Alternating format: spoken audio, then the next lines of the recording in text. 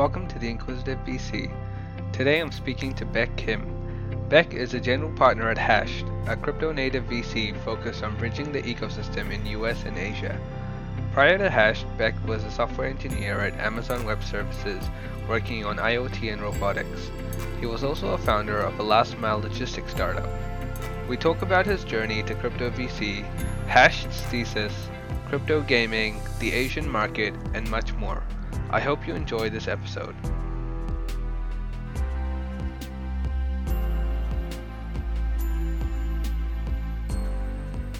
I would love to start with your background and how you got into the world of venture capital. I was always passionate and interested about venture and startup industry, but always thought venture capital is something that I would get into when I'm already successful, build my business and have a lot of different insights to share with the up and coming or a new generation of founders. As I started doing more and more building and meeting people and learning about the landscape, I thought there was many different ways to add value rather than just being that one smartest guy in the industry. So my journey started in college where I studied robotics and computer engineering at CMU.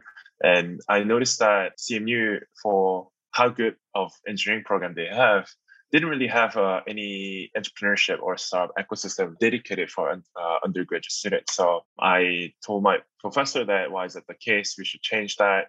And we started a program called Innovation Scholar Fellowship, where the selected students are future potential founders, and we give them grants, mentorship, pair them with the alumni founders and funds to get more exposure about what's outside of the campus and what can you build and how Silicon Valley is run. So I made the program with my professors and became a first batch myself.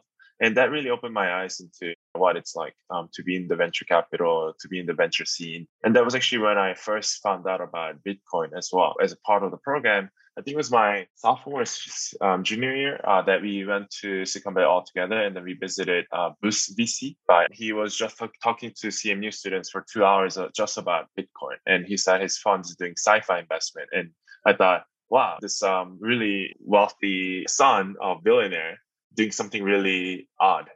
And I didn't really pay attention that it's something really odd. And I was studying robotics. So I had high ego as an engineering student that this is the future. In retrospect, there were many different opportunities to be early in crypto and in the blockchain space. But that at least started getting myself into startup industry and venture. And during school and after school, I did my own startup in the field for about a year and a half. Didn't really take off. And I went back to Amazon to get salary from Fang for a couple of years. And, I started becoming a little bit more, itchy and got to do something early and new, more exciting. And I think that's when really I fully got into crypto, where in 16, 17, after I get off work from Amazon at 6, I would just do crypto all the way until midnight with my roommate. And my roommate was also cruising at Microsoft, where we would be just studying different white papers every day after school at University of Washington Library. And this became a full-time thing. And I was fortunate enough to be connected to current Hash partners at the time, where they were also engineering background founders who exited a few times. And Simon, who was running the mass education startup funded by SoftBank, he reached out, hey, we are thinking about making this into a more structured fund, and we're going to scale so that we can build a brand and we can support founders in a scalable manner. And I thought this is really interesting for the startup industry, where I've been always interested in venture, but never really seen this passionate group of people, almost religious about building out something that doesn't really have any infrastructure today. That kind of got me into more and more. And then when Simon said he's going to build it into a Hash, I ended up moving to Korea and joined the firm in Seoul, investing actively since then. That's super exciting. So it's definitely been a long journey, but it's great to see you actively investing in crypto now. And I guess could you expand then on the changes that Hashed has gone through since the time that you've joined to what it is now, and the general thesis of things that you look at? Yeah, our thesis has been always the same, in that we do anything to push mass adoption of crypto. And we have two main focus areas. One is Web3 infra, And then second part is gaming and metaverse. The main reason that I think the infra side is quite obvious. The gaming side, we got a lot of questions in the early days. We thought if you're pushing for adoption of crypto, we got to find best channel for adoption. And going to offline stores or restaurants would be too much of a heavy lifting. And we wanted to stay within digital economy. And when you think about digital economy, there are a few large sectors like e-commerce and others in gaming, esports. And we noticed that gaming is one of the most fastest growing, most engaging, and also the community style and the DNA was very similar to what we see today in crypto, like Discord channels of DAOs and all that. It has very similar kind of ethos and vibe, I would say. So we decided to focus on those two. And then other thesis was in gaming. And our first deal that we did was X Infinity in 2018, where we were very lucky to meet the team in Ho Chi Minh, Vietnam. At the time, we were experimenting with a program called Hash Labs, where we ran one batch of gaming accelerator program because I mentioned that gaming is going to be our thesis. But we noticed that there was no gaming founders in the market in 2018 because only games you see are like Tron bats or like AWS and like really sketchy, speculative, unsustainable gambling type of founders that are looking for a short exit. And we were looking for genuine founders, and to make our focus more visible to the market, we ran the accelerator. And XC guys were one of the kind of first ones that applied and met, and we became an advisor. And then we became their first check to the seed round. That led to also inviting Sandbox to our program, which has now become the leading open metaverse, Roblox, and blockchain project, where we were advisor to them and led the seed round. That's been our early thesis, has evolved. And we are very fortunate that those early bets became not just product or successful business, but became vibrant ecosystems in their own ways that we continuously reinvest back into those ecosystems to incubate early teams building on those ecosystems as well. There's a lot of conversation about how crypto VCs fit into the land of crypto and decentralized networks. What is your thoughts on how VCs fit into the world of crypto and being able to essentially invest early into these projects and end up owning large amounts of the network? And so what's your point of view and Hash point of view around that kind of argument? We're all figuring out still what VC means in crypto space. I think early days of VC in crypto was bringing those concept of institutional investment into crypto space that can write big checks. Didn't really understand what it means to participate in governance or participate in validator program or whatever. But the bar is continuously going up. And also the funds are learning what the limitations they have and what they are stuck at and what they're good at. And also founders also starting to figure out these VCs were helpful, these VCs were not helpful. They had good intent, but couldn't do it for these reasons. They just plainly wasn't great. So these data points are all getting built up, I think, where before it was all kind of macro bets by VCs and also founders. Founders were going for major thesis on, we're going to replace computing with blockchain, or we're going to replace contents with NFT. And VCs were also jumping on that thesis that, hey, we'll invest in these that will cover these theses rather than going for this specific product market fit. But there's this kind of momentum. We're going to see this market opportunity. It didn't really happen until very recently. So I think we're still figuring out. And Hash as a fund, we've been also learning a lot. Investor in the industry as a crypto native investor past 5 years, what it really means to be an investor. And I think one thing that we really learned and emphasize a lot on is participation. I think investing into token and investing into network really entry ticket to become major participant in those networks. And when you think about these chains and protocols at launch, as you put it, VCs own most of the initial share of the network. And it's very irresponsible to not utilize those shares, whether that's staking, validating, or utilizing that for liquidity or building something. You are the major owner and the operator of the network in a way. And if you are just holding on to it without nothing and just waiting for the appreciation, that's just too Web2 model of VC.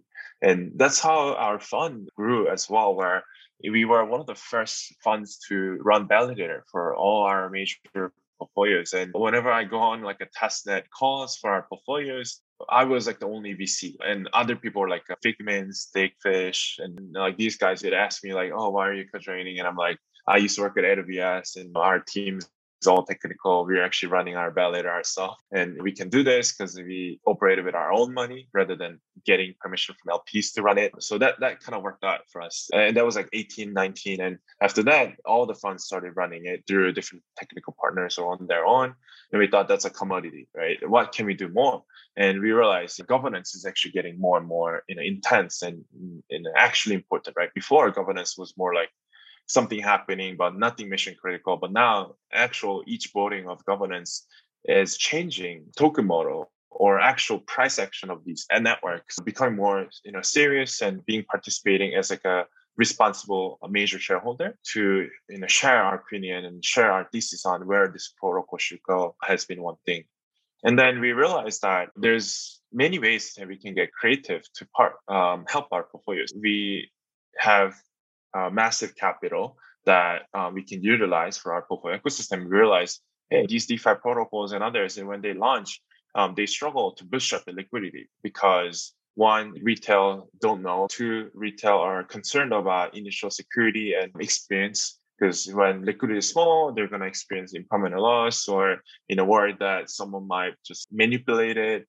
That just adds a lot of friction points. So we realized, maybe we can utilize a capital to support our portfolios launching, provide anywhere from 10 to 200 million worth of capital, whether that's to staking or TVL of the initial pools, so that the end users of our portfolio can have smooth experience without worrying too much about the problem of early DeFi protocol. And our quant finance team started working with those portfolios on designing how to design those mechanisms and launch plans and smoothing out the liquidity side. So that's been the main thing that we learned that we can be helpful on.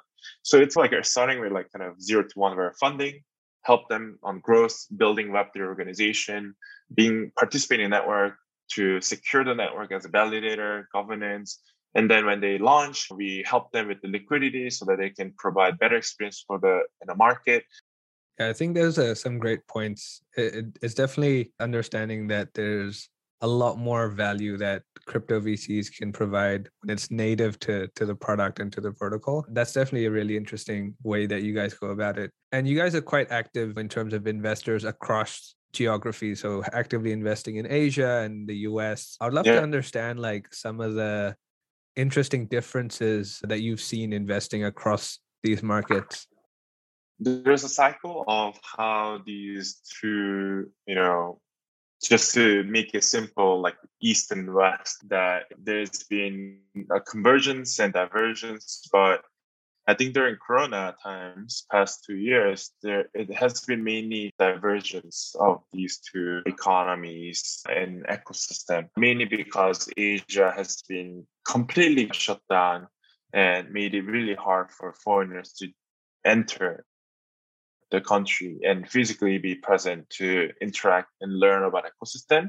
But it was also one of the fastest growing, moment for crypto ecosystem where a lot of new talents came in, a lot of new capital came in, and each ecosystem have grown in their own ways to themselves and be global in their own, DNA. And we as a fund, we don't care too much about bringing US projects to Asia or Asia projects to US, but we focus on being global while our efforts stay very local. What I mean by that is we go to where founders start their business and we go to where talents start experimenting with crypto. So that's why we built our newest office in Bangalore, where we have 7 people based there physically, all local hires. And we've been learning about Indian founders and market via investing in 8 different companies past 5 years through our venture partner based there. And we converted him to our head of India and launched the team there. And most of the members are actually researchers and to market focused like growth people, like PMs, lawyers that help early founders coming in from that space to know how to build Web3 organization rather than just looking for this different investable opportunity to put in capital, which I think a lot of crypto funds are already doing, but we noticed that it's quite odd to see that still at this point, there's no active crypto fund on the ground in India or any of Asian markets today. I think those are some amazing points. And I think to run into some of our final question, I would love to hear about a secret obsession of yours that not many people know about.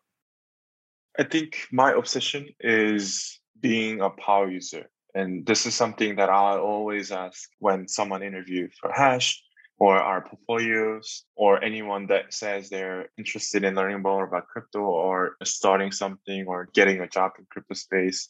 I always tell them the first step to enter crypto space is becoming a power user. Because there is an interesting industry. There is very vague boundary among three roles that define the industry, I think, which is one is the user, second is the builder, and the third is the investor. And I noticed that everyone is actually doing all of these three roles. Like I am an investor in a professional main job, but we are also building via studio, actually launching things together. And also being a power user where I use many of our portfolio ecosystems and products, and that's how I actually stay on top of what changes are happening in these products and what changes happening in UX and what kind of improvements are happening via infrastructure that allow for new form of engagement. And I think many of people, especially coming into crypto space, are afraid to waste time spending time on wrong products or wasting time trying to figure out how to use, not something that you should be too worried about. I think all of those times wasted actually become a big good soil to grow whatever insights that you might have down the line as a crypto person. Yeah, no doubt. I think being an active user is definitely the best way to even learn when you're starting to get into crypto. Finally, could you talk about the latest investment you made and why did you make it? Yeah, we made so many investments in early this year, but I think something that really comes to my mind is the Everlearn that we made investment, which is started as a Republic Learn, which was a kind of subsidiary of a company called, which is also Mhm. our early stage investment portfolio. It's like AngelList where it democratizes investing into private stocks, especially the kind of up and coming unicorn startups, and also for crypto, where they also offer coin list like offerings for crypto projects to raise from the public in a compliant manner. Realm and now Everlearn is an interesting holdings company that's being the real estate developer in metaverse space. And we noticed that they were already working with all of our portfolios, such as like Sandbox, Xe, Nifty Island, Legal Kingdom, Derby Stars, on how to buy land, where to buy, and if when they buy, what to do with it. Whether building museum, building a gallery, building Unity game on top, they really make each metaverse space unique and interesting. Basically, building new layer of contents on these lands that are purely just speculative, trading market today, especially when you look at early days of Sandbox, when they did initial land offering, they're making each land unique and have a story. And they're doing it in a most systemic and compliant way, where many of the efforts has been done by freelancers and individuals or fans or DAOs. But we thought the way the Everlearn is doing it is almost like a house landscape or real estate developers in, let's say, like new regions like China or Dubai come in and create like a whole land development plan on what it's going to be and why it's going to be big. So that's been something that I thought was one of the most interesting approach and something that's been very synergetic with what we already do as investor and builder.